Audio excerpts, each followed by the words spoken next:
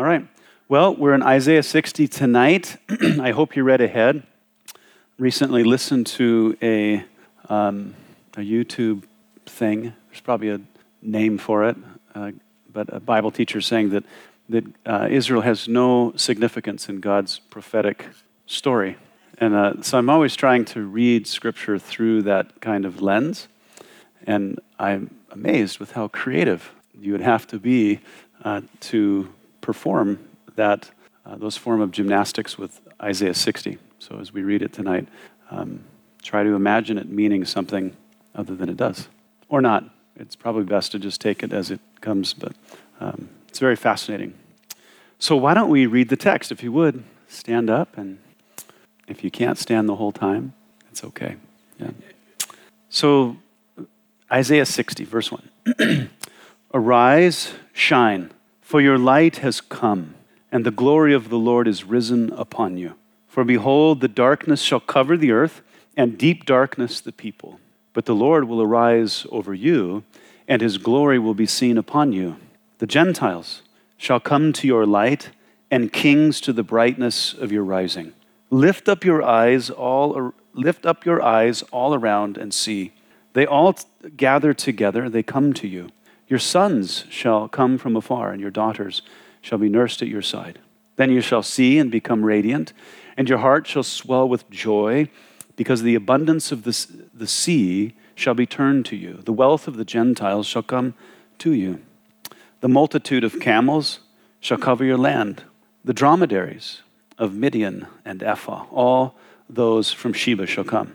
They shall bring gold and incense, and they shall proclaim the praises of the Lord. And the flocks of Kedar shall be gathered together to you. The rams of Nebaioth shall minister to you. They shall ascend with acceptance on my altar, and I will glorify the house of my glory. Who are these who fly like a cloud and like doves to their roosts? Surely the coastlands shall wait for me, and the ships of Tarshish will come first, to bring your sons from afar, their silver and their gold with them, to the name of the Lord your God and to the Holy One of Israel, because he has glorified you. The sons of foreigners shall build up your walls, and their kings shall minister to you.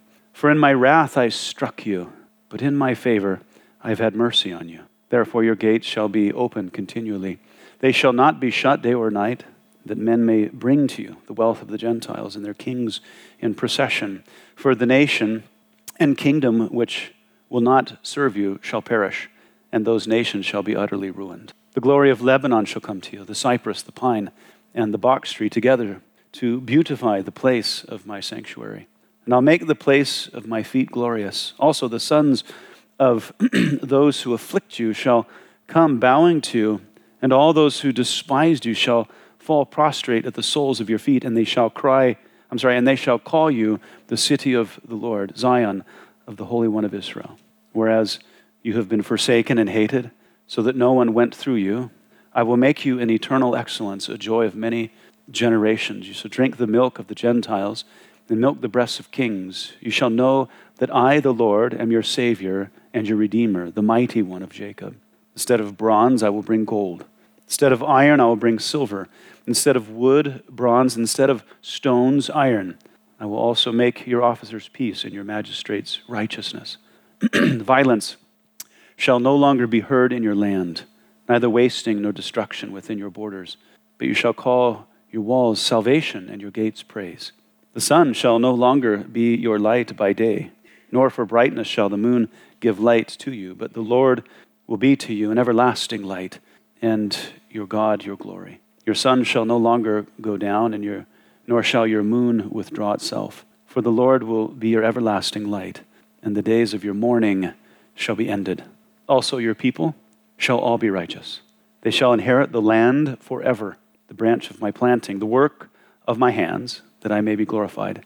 A little one shall become 1,000, and a small one a strong nation. I, the Lord, will hasten it in its time. Father, thank you for your word. Thank you for your prophetic promises, covenant promises, Lord, whether they're to us or to Israel or to the nations. You are faithful, and whatever you say will come to pass. And I just pray you'd use this text tonight to encourage us. And it is interesting reading so much of Isaiah right now in the current situation in the Middle East.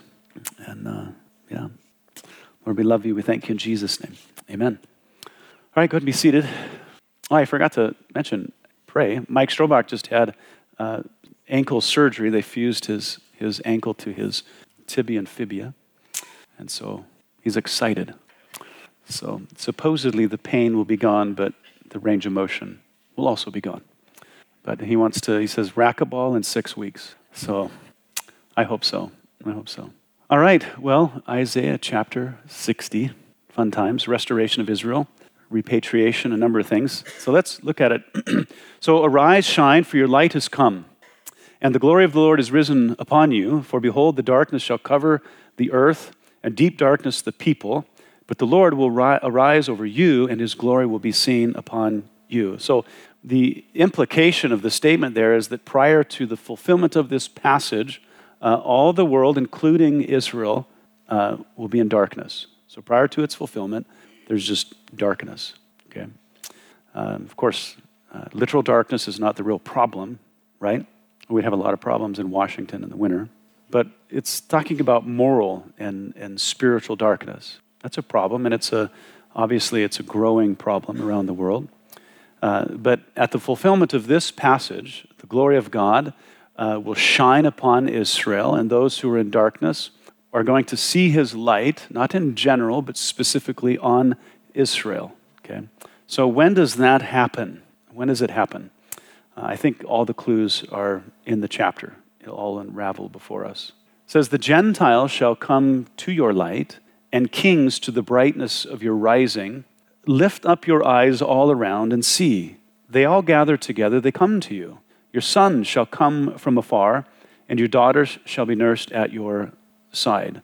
So at that time, when the Gentile nations see the glory of God on Israel, it says that they're going to come, they're going to flock to Israel, and those Jews who had been scattered abroad are also going to be gathering to the land of Israel at that time as well. So Gentiles and Jews making their way to the land of Israel. Yeah, the Jews will return to land promised to them, and the Gentiles will come to experience, apparently, the glory of God, and later on, they'll come to worship. He says, then you shall see and become radiant, and your heart shall swell with joy, because the abundance of the sea shall be turned to you. The wealth of the Gentiles shall come to you. The multitude of camels shall cover your land. The dromedaries, is that how you say that? Who's heard that term before? A single humped camel. Oh, well, my lexicon says that it's a young camel. Well, okay. I mean, who am I to argue with Mike? I mean, I'll usually use my lexical aid from now on. Yeah. Of Midian and Ephah, all those from Sheba shall come. Sheba is, you guys know who Sheba is? They're sending missiles to southern Israel right now. They'll come. Shall bring gold and incense, and they shall proclaim the praises of the Lord. So as he says here, when this passage is fulfilled, Israel is going to be overjoyed. Gentiles, he says, are going to come from the west, he says, from the sea, with their ships loaded with wealth. And those who will come from the north, the south, and the east are going to come with their camels loaded with wealth and incense. Okay, it sounds a lot like when, through Solomon's reign, that, because of his wisdom, he had established this reputation across the east, and people were traveling forever to see him, to listen to him.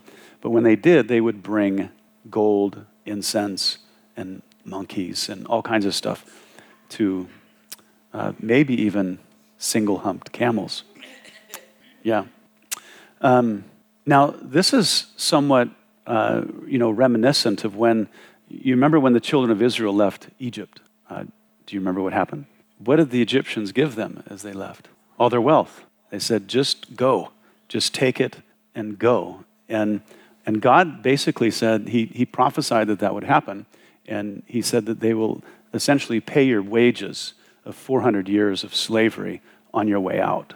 Okay? So they were giving them all of their wealth. They were pleading with them to just go because they were tired of the plagues, right? They said, just take it and go.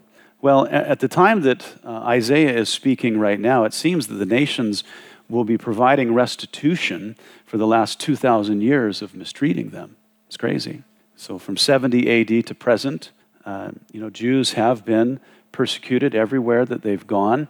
Even today, in what we call the modern era, when the barbaric nature of man was supposed to get better, with the advent of psychology and all of our social stuff, supposed to be a thing of the past, but Israel's still being mistreated. To date, they're still the most persecuted people group in the world. They're not the most persecuted religion. That's us. But as far as an ethnic group, they're the most mistreated, persecuted people on the planet. Yeah, it's crazy. Just by virtue of their Jewishness. But that will all change at the time that Isaiah is speaking. He says, all the flocks of Kedar shall be gathered together to you. The rams of Nebaioth shall minister to you. They shall ascend with acceptance on my altar, and I will glorify the house of my glory. So he's right here. He's with Kedar and Nebaioth. This is the multitude of the Arabians. The Arabians, yeah. Today, of course, these particular places that they're talking about here, these are mostly Muslims, and it says that they're going to bring their flocks to Jerusalem as an acceptable offering. What an interesting concept that is. Yeah. Now, of course, when Christ came, he fulfilled the sacrificial system. So in this era, there's not going to be need for sacrifice. But the offering of these Gentile groups, whatever the offering will be, it's going to be accepted when they come to Israel to glorify the Lord. So the gist of these passages is that Gentile nations are going to come from all over because something's happening in Israel. The light of God is shining there upon the people, and they're being blessed in so many different ways by God, by the nations. Something interesting is happening, something that's never happened before. And he says, who are these who fly like a cloud and like doves to their roosts? Surely the coastlands shall wait for me. Now, of course, waiting on the Lord is a spiritual concept in prayer and petition.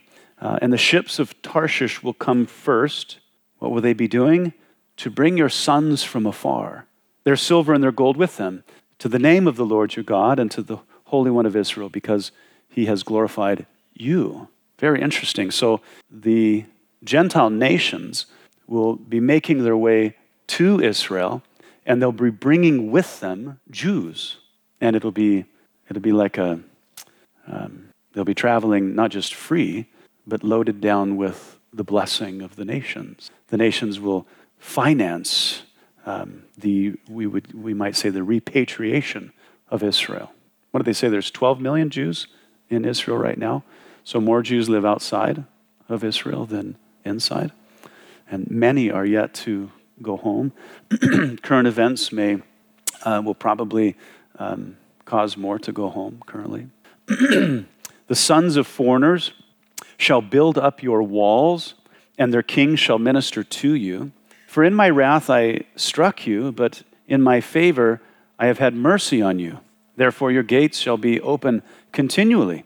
They shall not be shut day or night, that men may bring to you the wealth of the Gentiles and their kings in procession.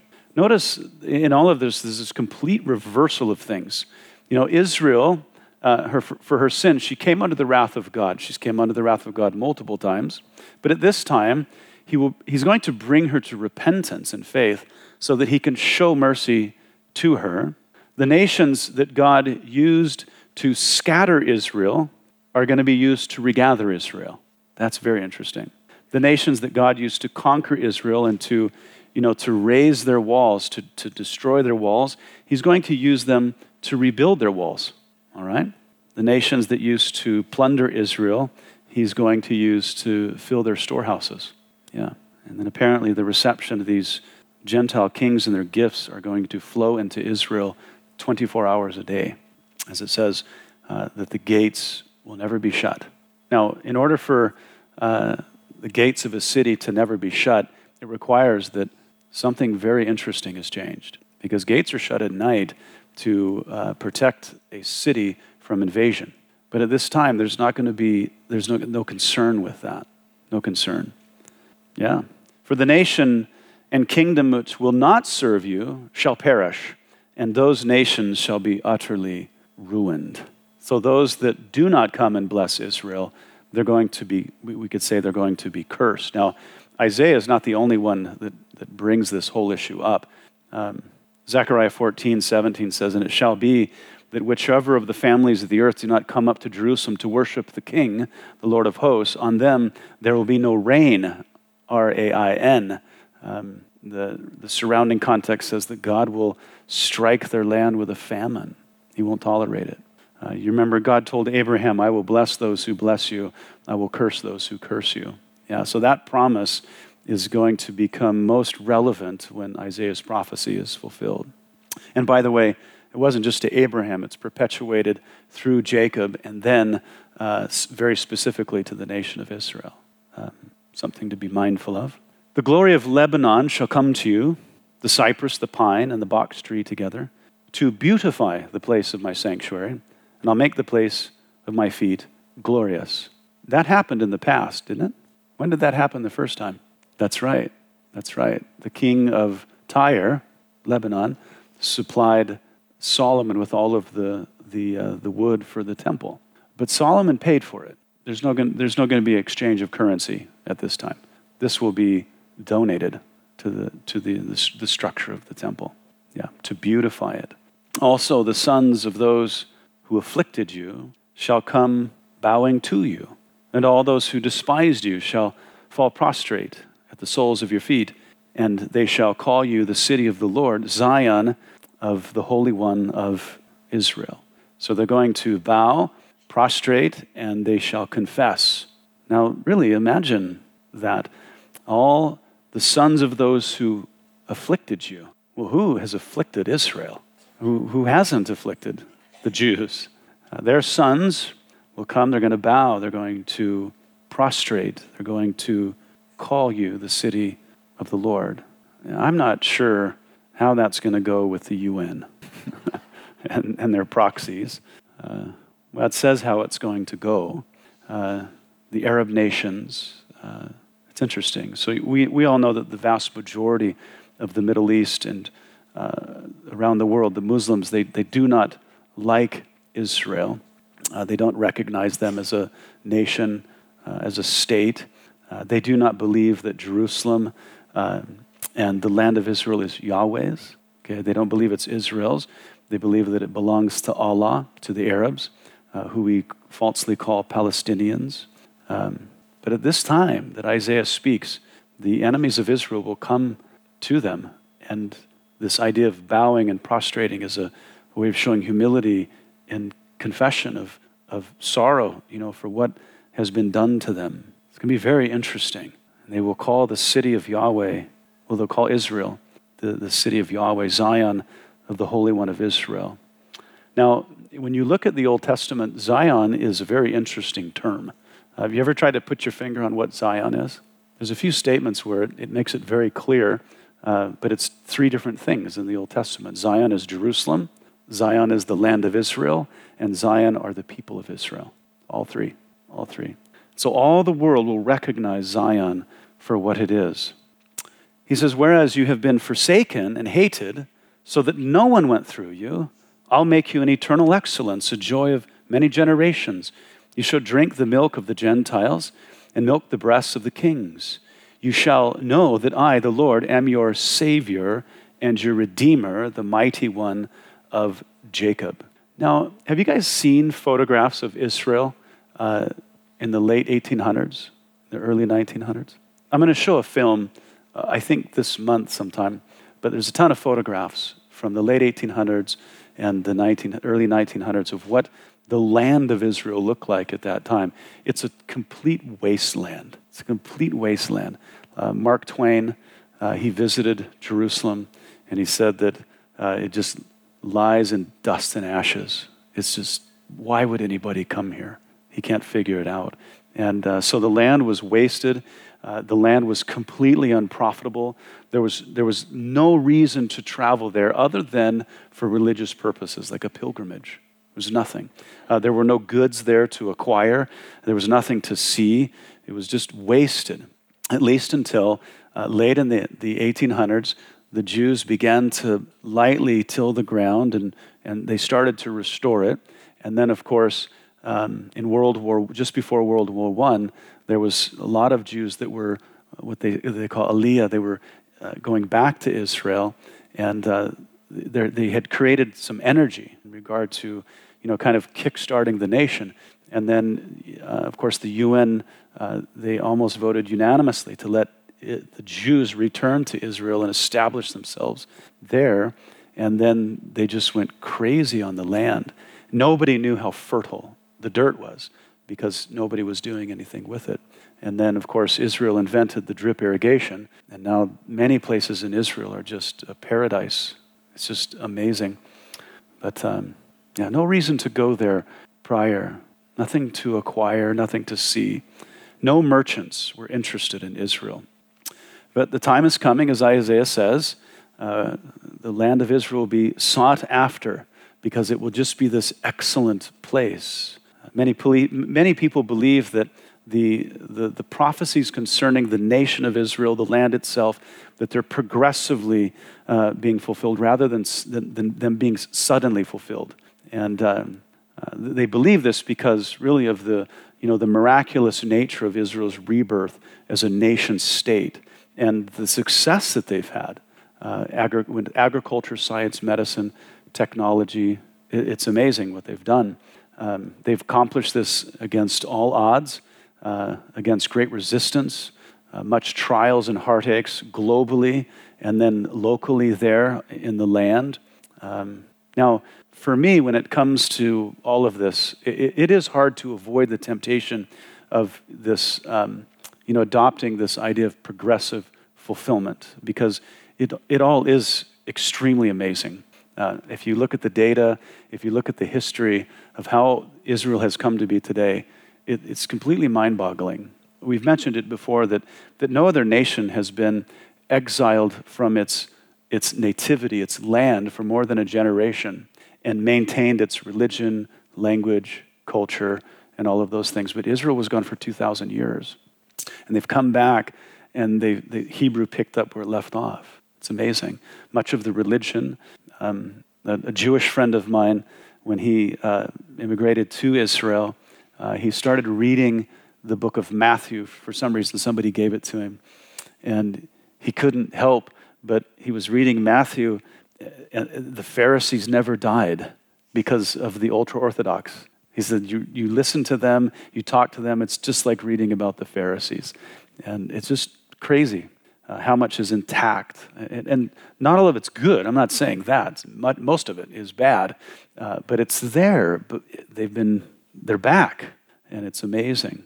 And so, yeah. Now, we certainly don't have the full fulfillment because they haven't yet trusted in Christ. That's the whole context of all this.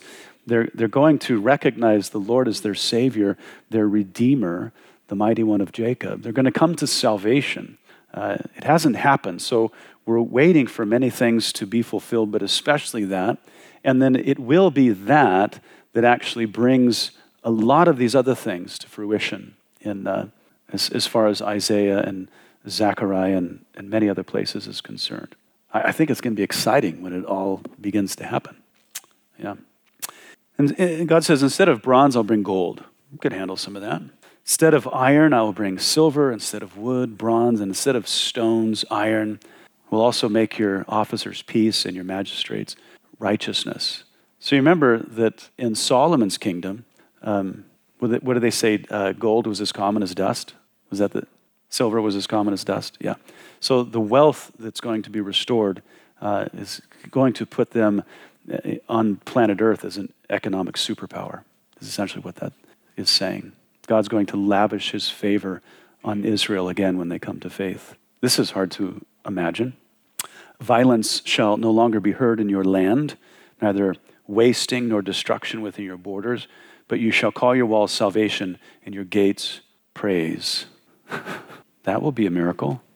Since the inception of Israel as a nation, following the days of Joshua to October 7th, 2023, Israel has been assaulted. And whether the Jews are, familiar with this and many other prophecies or not, the fulfillment of it is in the longing of every Jew's heart. I listen once in a while. Maybe it's weird, but I like Caribbean ska. I don't know why. Other people call it reggae. But there used to be a Orthodox Jewish reggae singer. His name was Mattis Yahu. He's not a believer, and he's actually secular now. But he would sing many songs about Jerusalem, Israel. And he had a song called One Day. He actually sang it before the entire UN. And it's about one day, the pavement will not be blood-stained in Israel. And the fighting will be no more, and our children will play together. Israel longs for peace. They really do. They have made so many efforts for peace over the years with their Arab neighbors.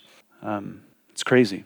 But this whole thing about the Jews' attachment to Jerusalem is undeniable.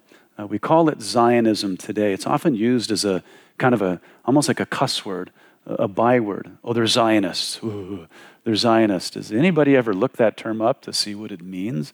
It started in the late 1800s. And all it was representing the heart of every Jew to have his own homeland and to dwell safely there. That's what it's all about.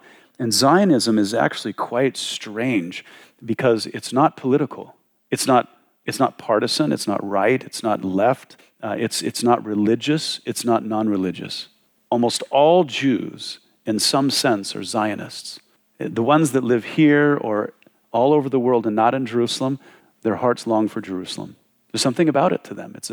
It represents stability and eternity and so many things.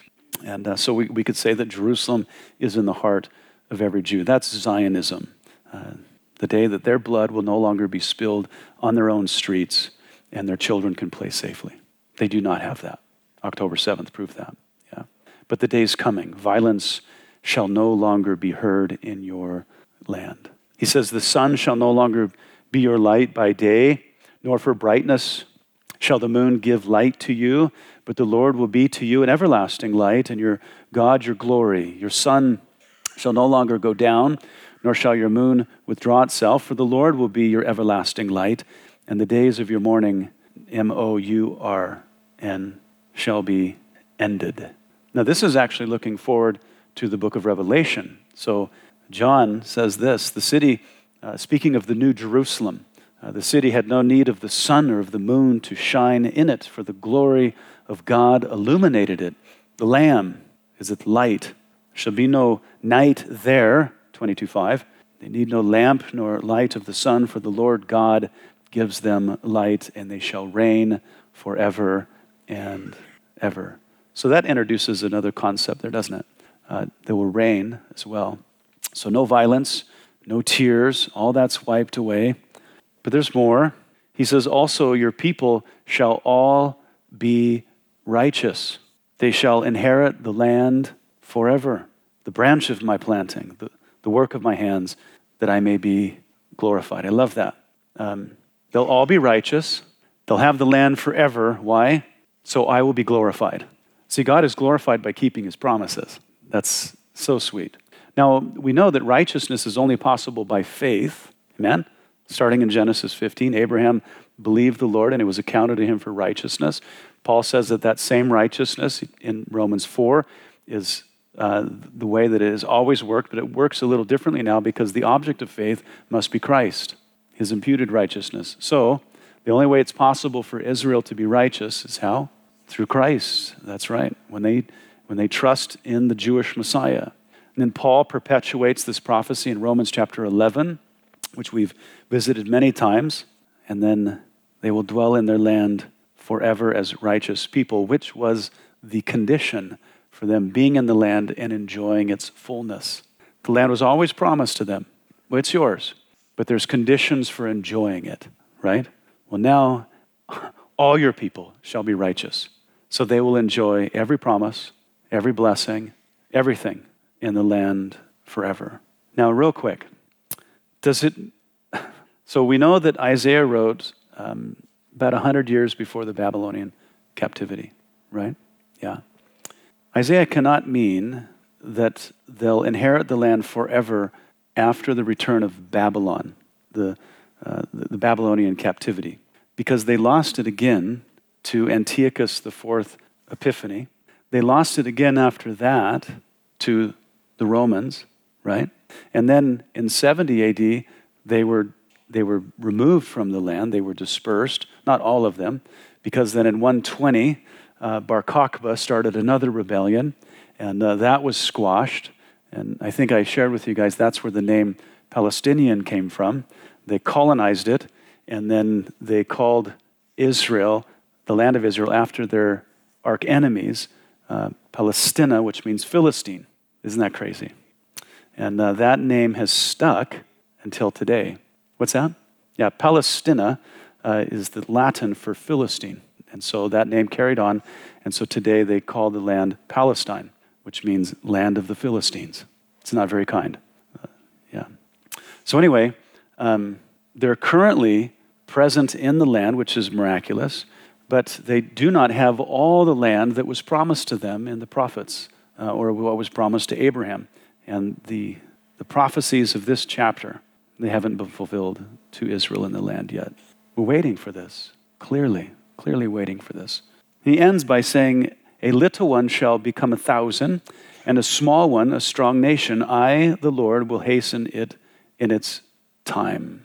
Okay, so the nation's not only going to prosper financially and spiritually, or simply repatriate the land, they're going to just completely repopulate the land from a relatively small beginning. Thanks to Hitler, at that time, it was much smaller than it could have been, right? Over 6 million Jews were murdered, yeah. So from a very few number, a small number, a lot will come forth. But then the chapter ends with, I, the Lord, will hasten it in its time. It's an interesting way of speaking there. It doesn't mean that God will do it soon. But when the time comes, God will do it quickly.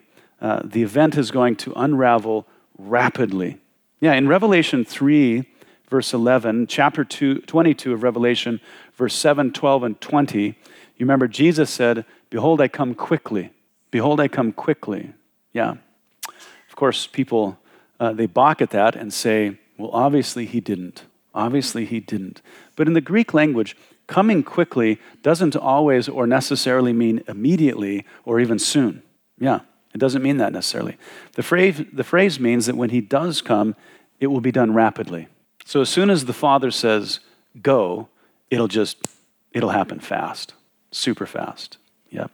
It will happen fast, as Isaiah says, in its time, in the appointed time. Remember when Jesus was about to ascend, the apostles were like, hold on.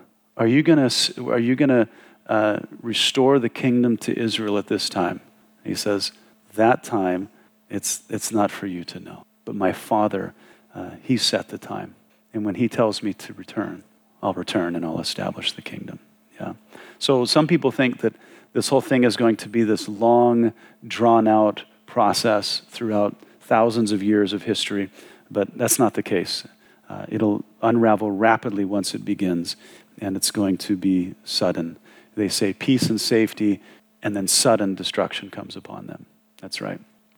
So as I said, when sometimes, just for fun, I try to read the text through this lens that says Israel has no prophetic future, that God has no interest in their future at all. And I look at this and I go, well, when did that happen? And how could that have been fulfilled even allegorically? I mean, where would you put that? How would you fit that into something? The Gentiles have never given their wealth to Israel. They've never come and rebuilt their city. They've never brought the Jews to Israel. They've never done any of those things. Israel is on the rise as a nation, economically, militarily, all kinds of stuff. But they're not there yet, as the scriptures teach. And all those that would say that Israel has no prophetic future, they don't recognize anything that's going on over there. They think that they're absolutely nothing. It amazes me in light of Romans 11. Paul perpetuates all of this stuff, and that is even after they rejected Christ as Messiah. So their sin does not preclude the covenant and the promises. It just delays the blessing of it. And so, very interesting. All right, well, let's end. Let's stand and pray. And if you have any questions, I'd love to chat with you. I'm sure there'll be lots of questions after the movie. I'm looking at 2 movies right now that are they're documentaries. I haven't decided which one yet, but they're both good. They're both made, of course, before the current issue in Israel. But yeah, fascinating. Yeah. Father, we love you. And Lord, as as Paul warned, we're not to boast against the natural branches, which is Israel. We're not to be haughty, as Paul says. They were broken off because of unbelief, and he warns us that we must be careful. And so, Lord, we want to view Israel that are currently under divine chastisement. We want to view them as you do now and as you intend them to be. As Isaiah said, all the people will be righteous. They will inherit the land forever and enjoy all of its blessing. And so, Lord, help us to see that and help us to interpret the word accordingly. And, well, we love you, Lord. And, Lord, we pray for Israel now that you would help them to root out Hamas and eliminate that whole thing. Even Hezbollah and every Iranian proxy that just loves death. And Lord, we pray for those Arabs that are in Gaza that have cursed Hamas and are running for their lives, that have been used as shields and all kinds of evil, Lord. Pray that you would shine your light, the light of the gospel upon them, and Lord, that they would be saved, just as Israel needs to be saved. So Lord, we pray for the Christians in Sudan, the families of those that had 800 of their relatives slaughtered, those in Nigeria. Lord, there's so much evil from the death cult of Islam. And we pray that all that we've talked about tonight, Lord, that you would come. So be with us, we pray, in Jesus' name. Amen. All right, Lord bless you guys.